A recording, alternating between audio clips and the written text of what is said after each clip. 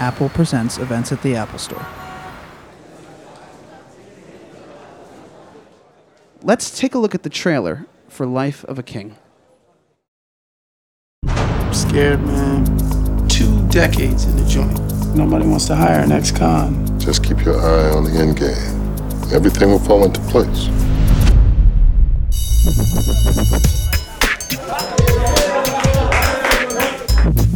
Mr. Brown, would you mind doing me a quick favor? Everybody, have a seat. You here to clean the blackboard? Come on, y'all. Have a seat. Or what? You some kind of tough guy? You want to find out? Huh?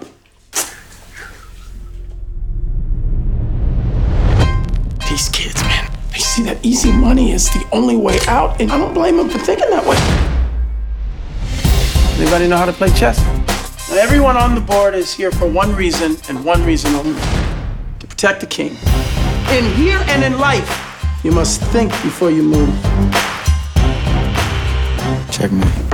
Where'd you learn how to do that? It's just a simple, stupid game, man. You ain't got no job, you ain't got no money, you ain't got no opportunity, nothing. This is your life. One mistake, and it can be taken away. You know you got a ticket out of this place. Just need the discipline. Let's go. If you want to throw your life away, so be it. But he's with me. Chess is no different than life. I didn't see the end game, and it cost me, man. It cost me big. And then I learned. What did you learn? I learned the board.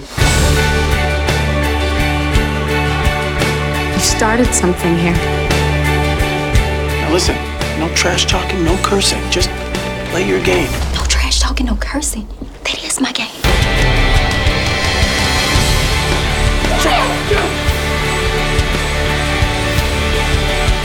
You ready? As I will be.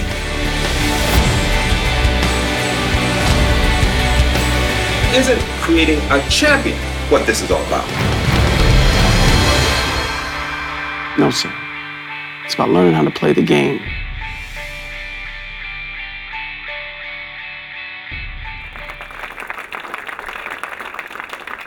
Please welcome this evening's guest moderator from Galax Media Group, George Alexander, and tonight's guests, Jake Goldberger and Cuba Gooding Jr. Wasn't as cold out here as I thought it might be. I was wrong. So welcome everyone to this great presentation with Mr. Cuba Gooding Jr. and this great director, Jake Goldberger. And if you haven't seen the film, it's fantastic. I know you just saw a trailer. I'm really, really moved by this film. And I hope you do go out to see it on January 17th. So first, Jake, I wanted to talk about what inspired you to do this film. When did you learn about this gentleman in this film, Eugene Brown? Well, you know, I had first heard the story of Eugene literally 10 years ago, and that's how long it took for us to get the movie made. So when I first came on, my producer had seen a segment on Eugene on Dateline or a show of that nature, and he ran it by me, and I said I'd love to do it. At that point, you know, neither he and I had made a movie. We were just really inspired by the story. So I wrote the script based on another draft by a couple of other guys, David Scott and Dan Wetzel, and we started grinding away, and it took a decade. Now, the thing about this film, because it is inspired by a true story, how obligated did you feel to stick to the truth, or what liberties did you take to make it creative and to keep it, you know, entertainment? You know, I definitely took a few liberties, because at the end of the day, if a true story, you know, it has to be interesting, and the narrative has to work, and the themes have to work. So there are certain things here and there that I definitely, you know, fudged. But well, I did. But at the end of the day, if you show anybody's life, you know, you want to make somebody's life interesting, which Eugene's already is, but you really want to make all the themes come to life, you've got to do certain things. So, and Eugene's seen the movie, and he loves it, and is very, you know, he's very proud of it. Excellent. Now, Cuba, you played a number of real life, real people in your career. You've done Men of Honor, and Red Tails not too long ago, and you also did radio. What attracts you to these types of characters, and how do you prepare, and what attracted you to Eugene? Well, I think if there is a theme to the roles that I get attracted to, these real life characters, I mean, even to some degree, Boys in the Hood, it would probably be that there is something about that family nucleus that is explored in these tales of these men. This father-son relationship, you know, if you think about even the butler, he told the civil rights story through the eyes of this butler's family and the relationship that he had with his son.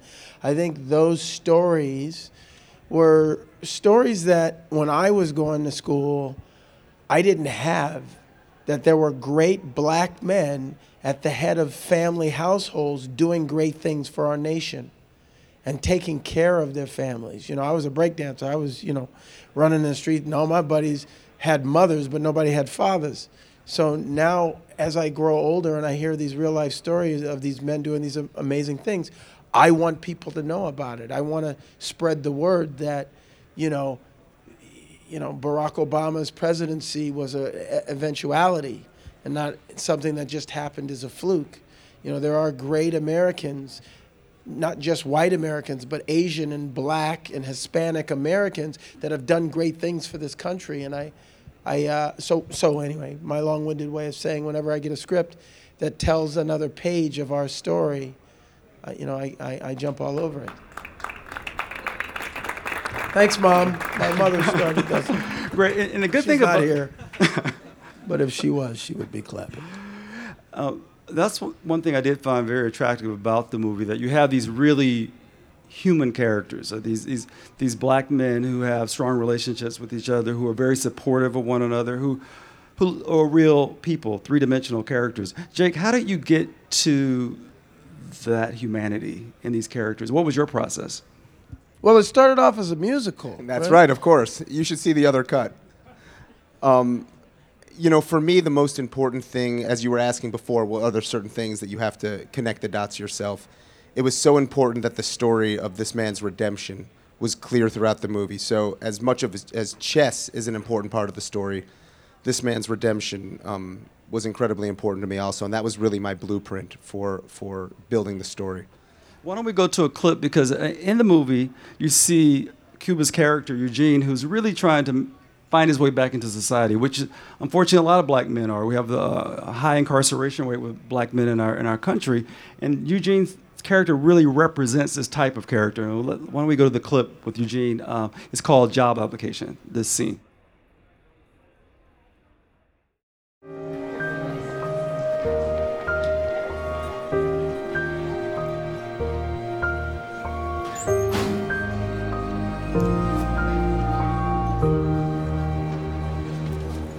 I'm going to cut to the chase.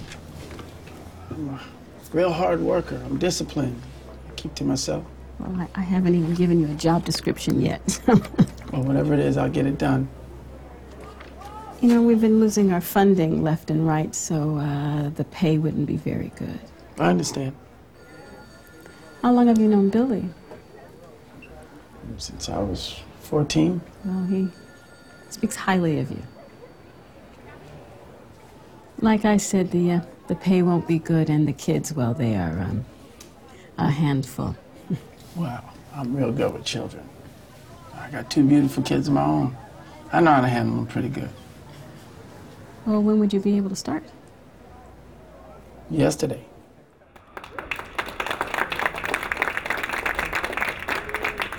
So Cuba, what is your process? What was your process for preparing for Eugene? Did you meet the real Eugene, and what was that process like?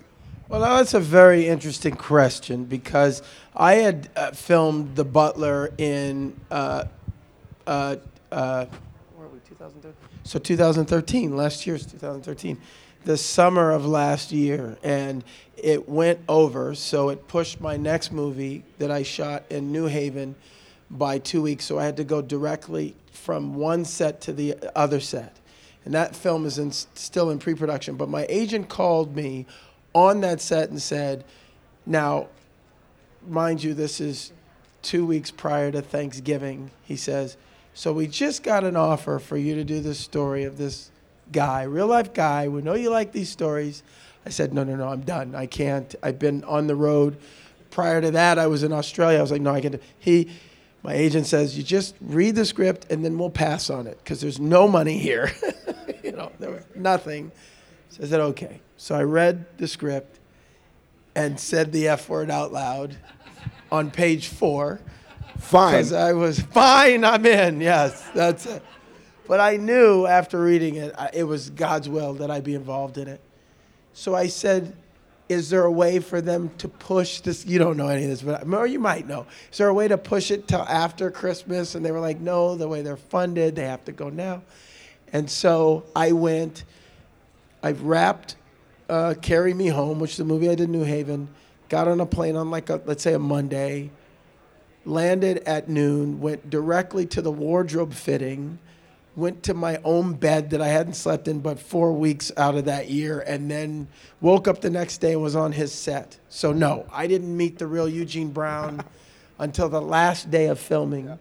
And he was there, and he was very excited about, telling his story, but very shy and introvert.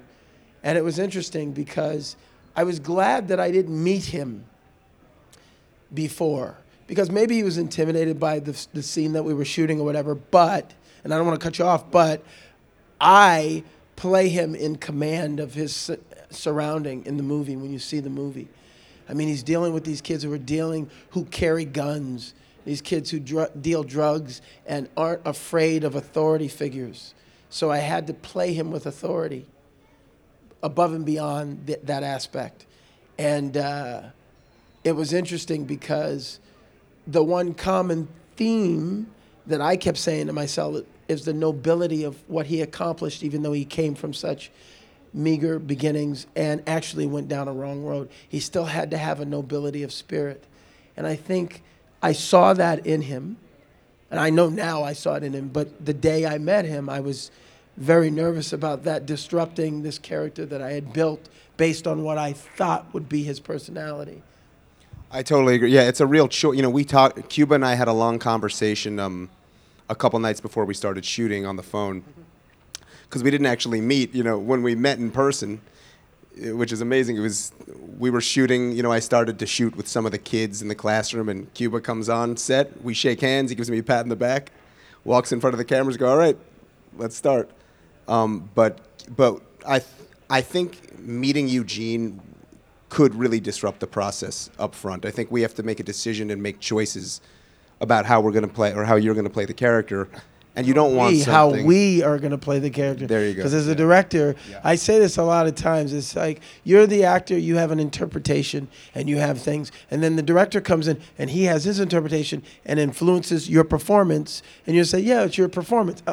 Your performance, you surrender to him, and then he in the editing room decides what at the date is. So it's our performance. True. There you go. Yeah. And after the first week of shooting, you and I spent about 15 minutes talking about how we felt the week went, and how we felt the character was developing, and we were completely on the same. We were on the same page right off the bat, which is a really, really good thing in a situation like this. When we shot the entire movie in 15 days.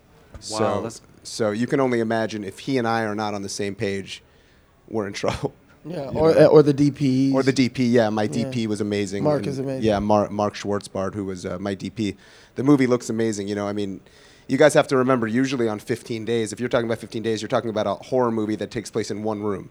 Really. And so for us, we have tons of locations and schools and chess tournaments and the whole thing. So everybody really needed to be on the same page. Most importantly, Cuba and Mark, my DP. Oh, excellent. Why don't we go to another clip, and then we talk about how you guys did collaborate. And after you see this clip, we're going to go to the classroom when Eugene confronts his students on chess for the first time. One of the first times. Ah, yes, the pawns. They are the front line. They will be casualties. Scrap's boring, man. Kids game. What you reading? Let me put it to you this way you'll understand. Think about it like this. Who's your supplier? Hey, you tripping? Hey, I know you ain't growing that weed you're selling, and so does everybody else in here you're trying to sell it to. So who's your guy? Huh? You're your ace in the hole. Trying to protect your king. I like that. Okay. All right, well, then let's call this King Perry. King Perry it is. Now, King Perry has an army, and you're a part of it. But the problem is, you think you're out there doing the king's business, all you're really doing is sacrificing yourself. Like the pawn you truly are. It ain't like that, B. It's exactly like that, partner. Now, if you want to keep making the same mistakes for a king who could care less about your ass, out there's the board to do it on. But if you want to learn how to make the right maneuvers, this is where you do it, right here, on this board.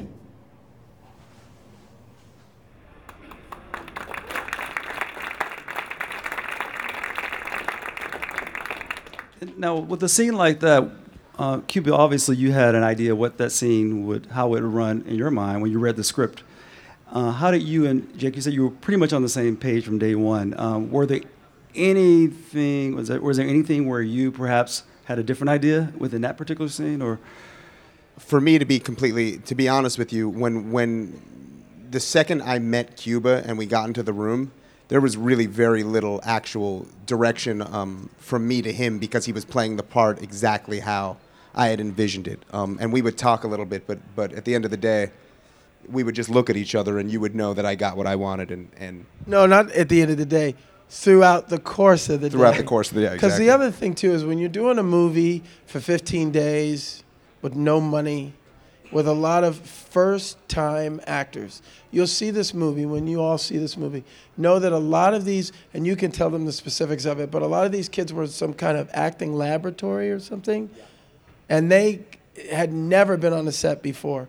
And they had been filming, you know, it's hard enough to act in front of a camera with a room full of people staring at you, especially focus DPs looking you in your face. So to block that out is one thing. But once you create this world for yourself and you get into the mindset and you're like, all right, I am this student in this high school. Oh, shit, that's Cuba Gooding Jr. There's that thing because I showed up how many days into filming? I mean, I wasn't there on the first day. I was there the second week, I think. No, yeah, you would come. Yeah, second day. Yeah, remember. yeah. But I just remember that when I came in that room and I looked around at these kids doing this scene, I was in my mind, and so were they. They were in the characters' mindsets. And when we broke for lunch, I said, "How you doing today?" And a couple of the kids looked at me like, why is he talking to me? Like, they were literally living these characters.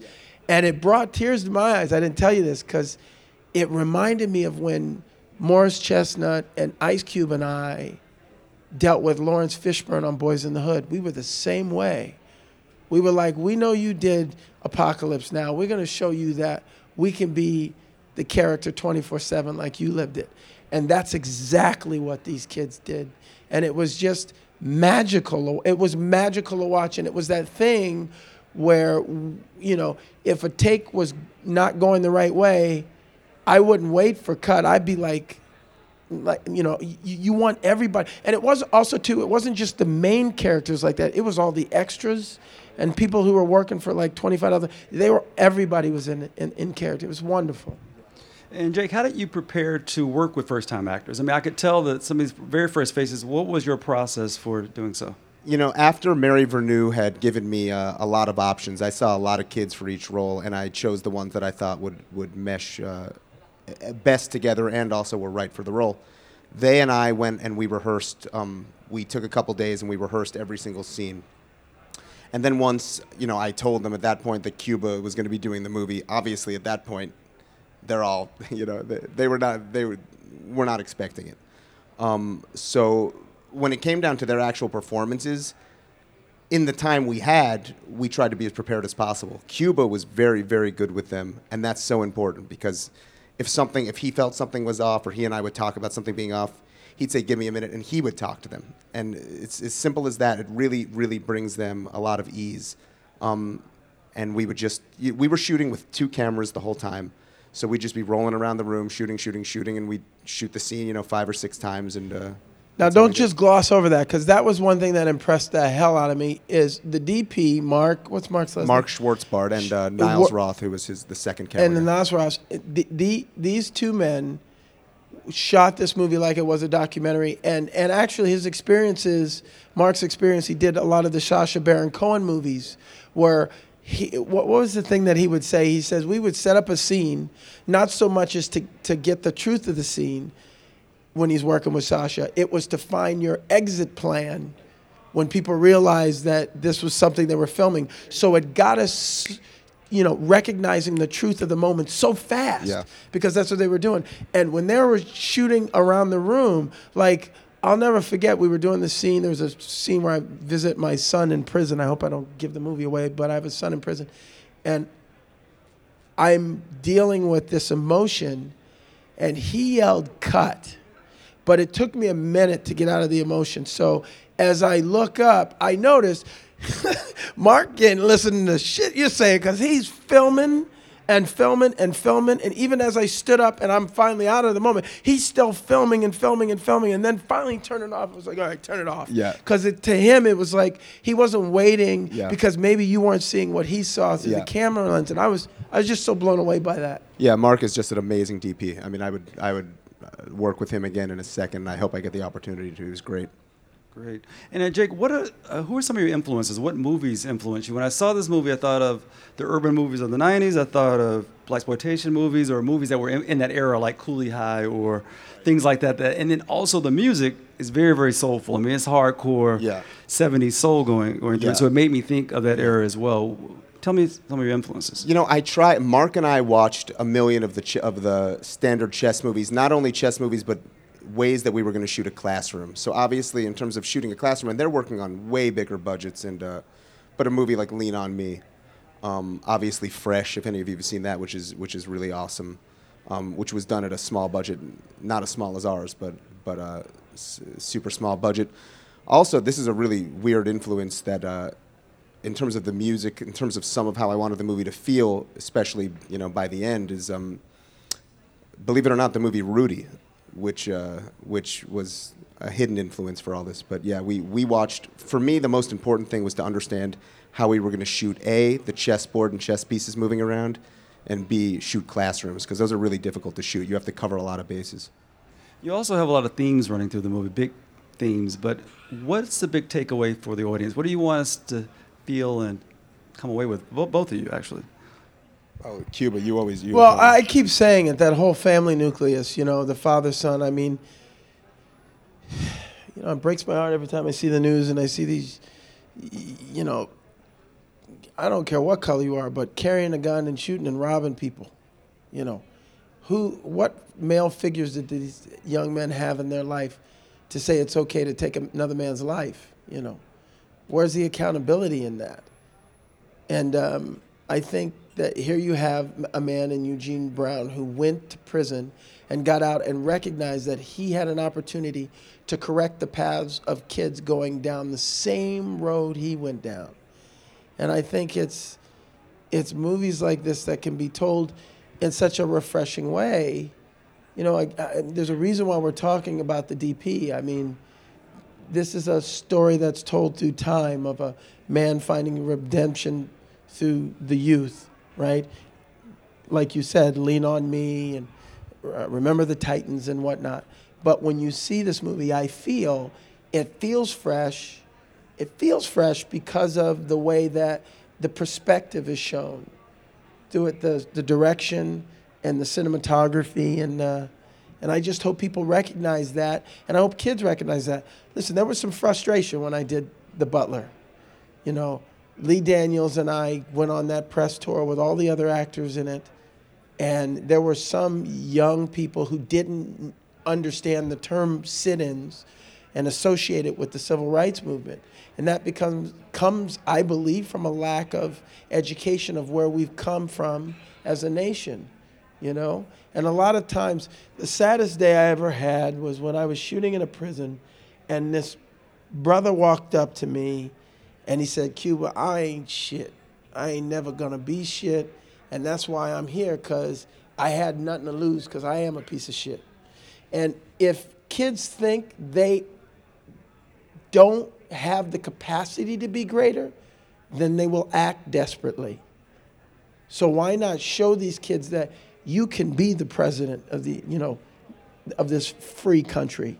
You can be that. There's no reason why you can't. Excellent. So we're going to open it up now for questions from the audience. Hi. First, Cuba, you're funny and wonderful, so thank you. Yeah. By the way, okay, I love John Landis. What I said was funny? What I just said was funny No. to you? No. You're What I always just nice. said You're all always time. nice and funny. Sorry.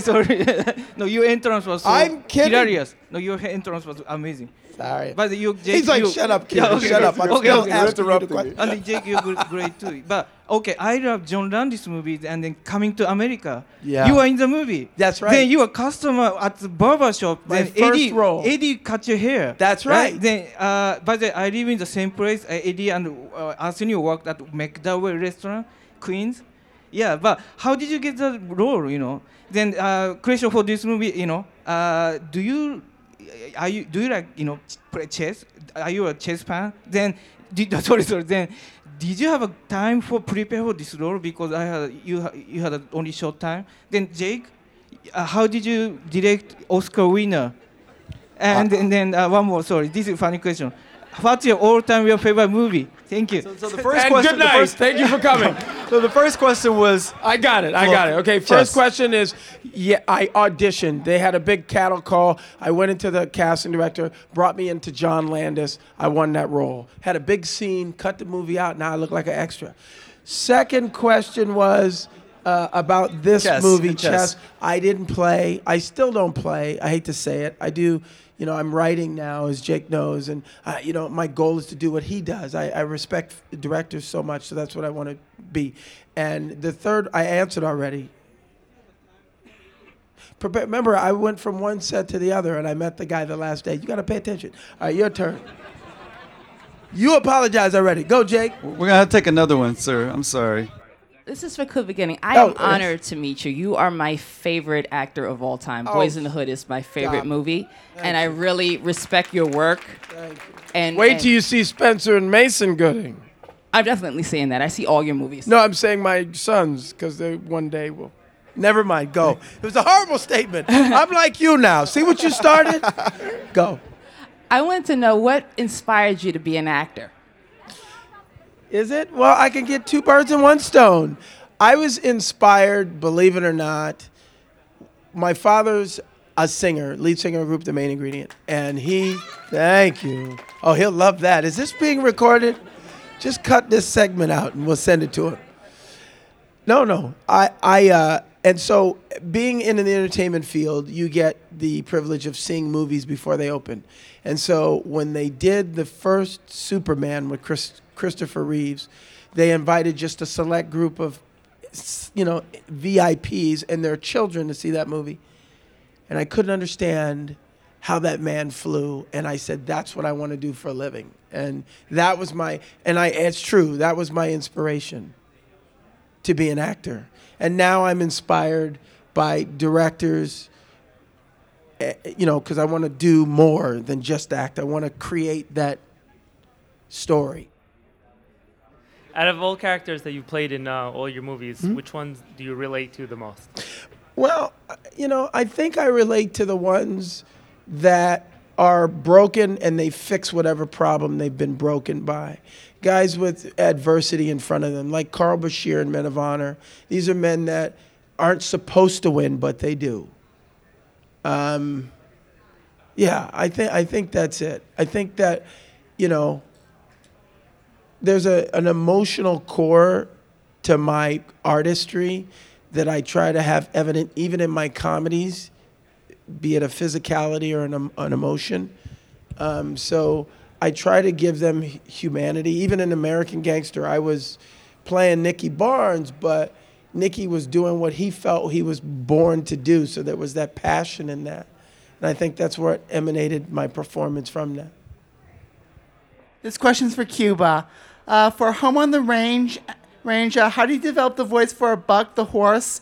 And for Snow Like that. Dogs and Radio, what was your experience like, and what was it like working with James Coburn and Ed Harris? Oh, well, first you started with the goofy question, and then you want to make me cry when you talk about James Coburn.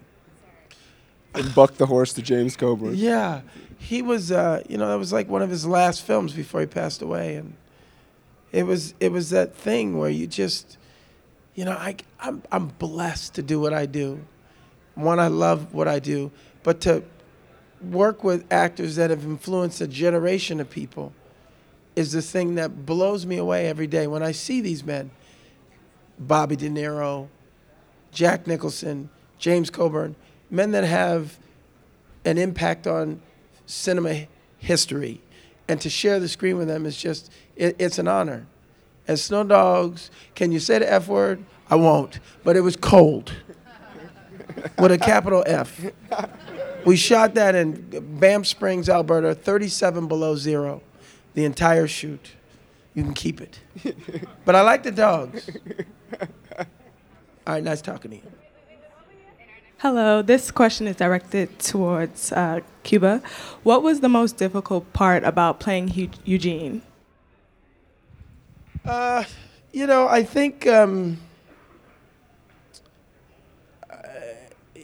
with any real life character that you're doing something that doesn't disrespect his intent and his vision. And so even though it was difficult for me, it was something that I really wanted to make sure I connected with the director because he lived this guy's life. He knew his life. So I had to just let that insecurity go and know that Jake was sure that where I was going was the right direction. So, yeah, that would be the hardest in any real life story, because you don't want, I hate to say it, but Master Chief Carl Bashir has passed away. There's a slew of Tuskegee Airmen that have passed away. And all of these men had to see the work that we were doing in their name and approve it. So you hope that they're resting in peace. This question is directed at both of you. Jake, when you wrote the script, did you envision the true dramatic antagonist as being the young man who sold drugs and was resistant to the chess concept of the main character? And Cuba, when you walked on the set, determined to act the role of the primary character in the image that you had constructed in your mind because you had never met the real man, did you see the antagonist more as his past and this unfortunate tradition in our nation of the inordinate incarceration of African American men, which has civil rights connotations, constitutional and social unfairness? Was it the image that was the antagonist to be defeated, as opposed to the traditional dramatic antagonist of a character? All right, that's a tough... I will say this, in terms of the antagonist in the movie, there's a couple. And it was important to me to not go down the road of things being incredibly standard. We were trying to tell a 3-act story, but I did not want this to be to just be one of these movies that just lies there. It was important that there were a couple different obstacles. And remember, in every movie, the greater the obstacles are at the end of the day, the better you feel at the end of the movie if your main character is able to overcome them. I'm not going to say whether he is or he isn't, but he is. So that's, yeah. The institution and the incarceration of our youth should only be implied as a last resort. And I believe that. And I think it's an unfortunate thing that we have come to that so quickly in so many different instances throughout history. I feel that the intent of this story is twofold in one obvious way, and that's to show that men and women can right the wrongs of their past, even after living through incarceration. But the other one, and the more complicated one, would be how do we deal with a system that perpetuates this environment through poverty, a lack of education, a lack of opportunity, a fractured family nucleus. And, you look at, it's so easy for me to get caught up in the process of this film and tell this story with passion and feel good. Because, you know, we're talking about a lot of shit right now that a movie is not going to solve. So I have to cling on the things that feel good. I felt good about the relationship I started with this man telling a story like this, because I know his filmography will reflect those like Lee Daniels that will, as a whole view, you'll see that his stories link together a message, a statement as an artist. I feel good about these other actors, specifically Clifton Bird, Carlton Bird, who played the character Clifton, who was the drug dealer. And yes, he was looked at as the antagonist, but he was a result of the system that needs to be addressed. Exactly right. Yeah. So there were a lot of things to focus on to keep my energy up for this performance, as opposed to getting bogged down. You know, I'm an actor first. I'm not like, you know, I don't want to shit on anybody, but I know certain individuals use platforms to preach. I use my artistry, you know, for you to take the lesson from the experience you had from watching my movies. That's why I don't like talking about my politics or even my personal life. I mean, I do, but then I'll make a joke about it, because that's how I think it's best to deflect the attention of it.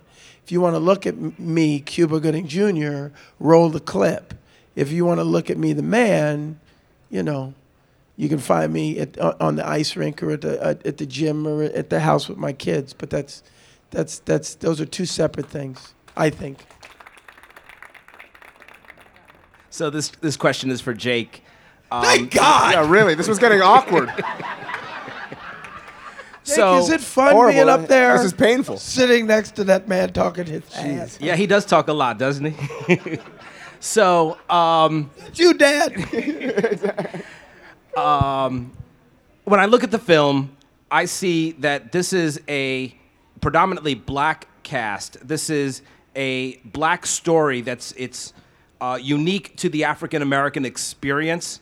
I mean, there are other cultures, you know, who live through this type of experience, but some of the mindset that many of the characters would exemplify. And again, I haven't seen the film, but I'm just making it.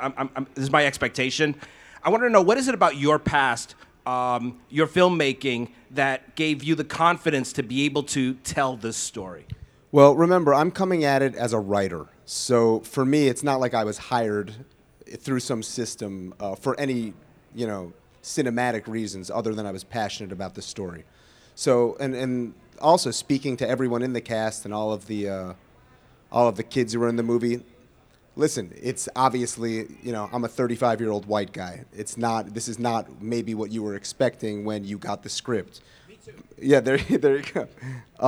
But the story really, really moved me. I always felt very passionate about it, and it just touched me, you know, just everything about Eugene, and just the idea that this one man, it's not that one man can make a difference. One man did make a difference. I mean, he really, really has. And that was very important to me.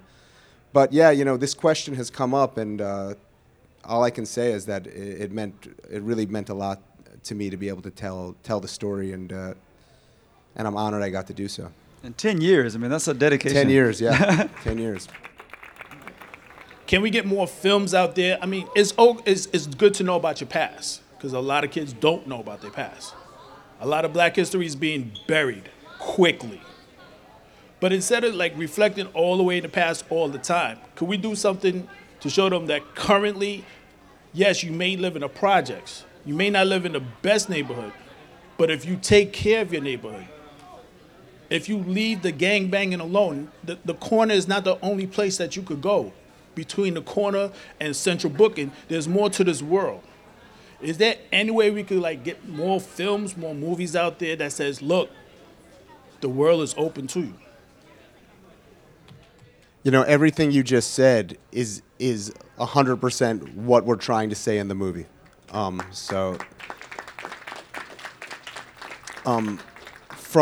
my end, I can say it's and Cuba and I, we were just talking about this.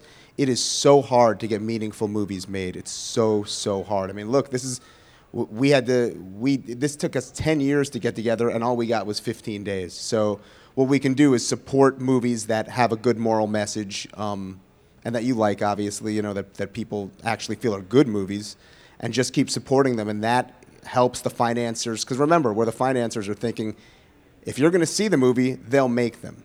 They get worried about people not seeing the movies, and that's why they only make the comic. It's just down the middle comic book stuff again and again and again.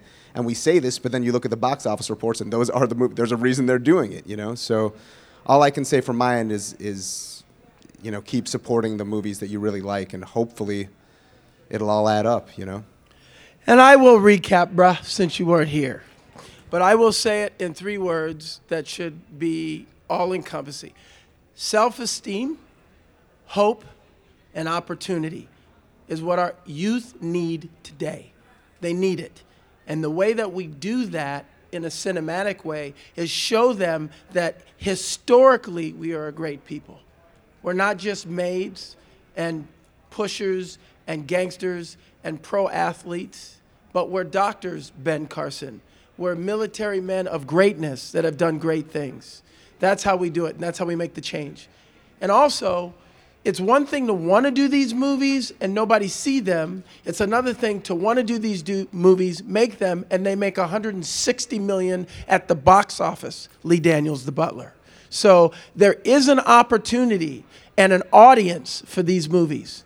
The Best Man, and Tyler Perry movies, and all the movies that are geared towards the inner city youth that they can come and see and enjoy and put their money in. And it's interesting because there was a fracture of the studio system where it wasn't just the comic book movies that were being, wide released anymore. It was the independent movies, financed independently, that were competing with those movies. And that's what opened the door to the new voices, to the Steve McQueens, to the Ryan Cooglins, to the Jake Goldbergers. These people are not just telling their story, but they're telling yours. They're telling mine and hers. They don't have any agenda to say he has to be, it's so funny because when I started, and you're right, I do talk too much, but when I started in the business, I went on an audition and my agent would send me the script and you would read the parts and look for them to say African American. Today, I just read the script. Doesn't matter if it's the lead doctor, because I can play him, because I've seen it through the Huxtables and whoever else. So I think that's, there's no answer that's going to everybody go, aha, and leave here. But I think the process, we're in a wonderful time, people. We are. We're in a wonderful time. We have movies that are touching all, 12 Years a Slave even is a movie that's, if that was done as a miniseries back in the 70s, people would have felt guilty. But now they're feeling reinvigorated because it's our history. I mean, these stories are, there's an audience for this, and then in turn creates healing. So, don't forget, you guys, the movie opens on January 17th in theaters in New York. Where else? Yeah, in theater, yep. Queens. And then if it does well, they'll keep opening in it and spreading it out. So there you have it. Thank you so much for coming. Thank you.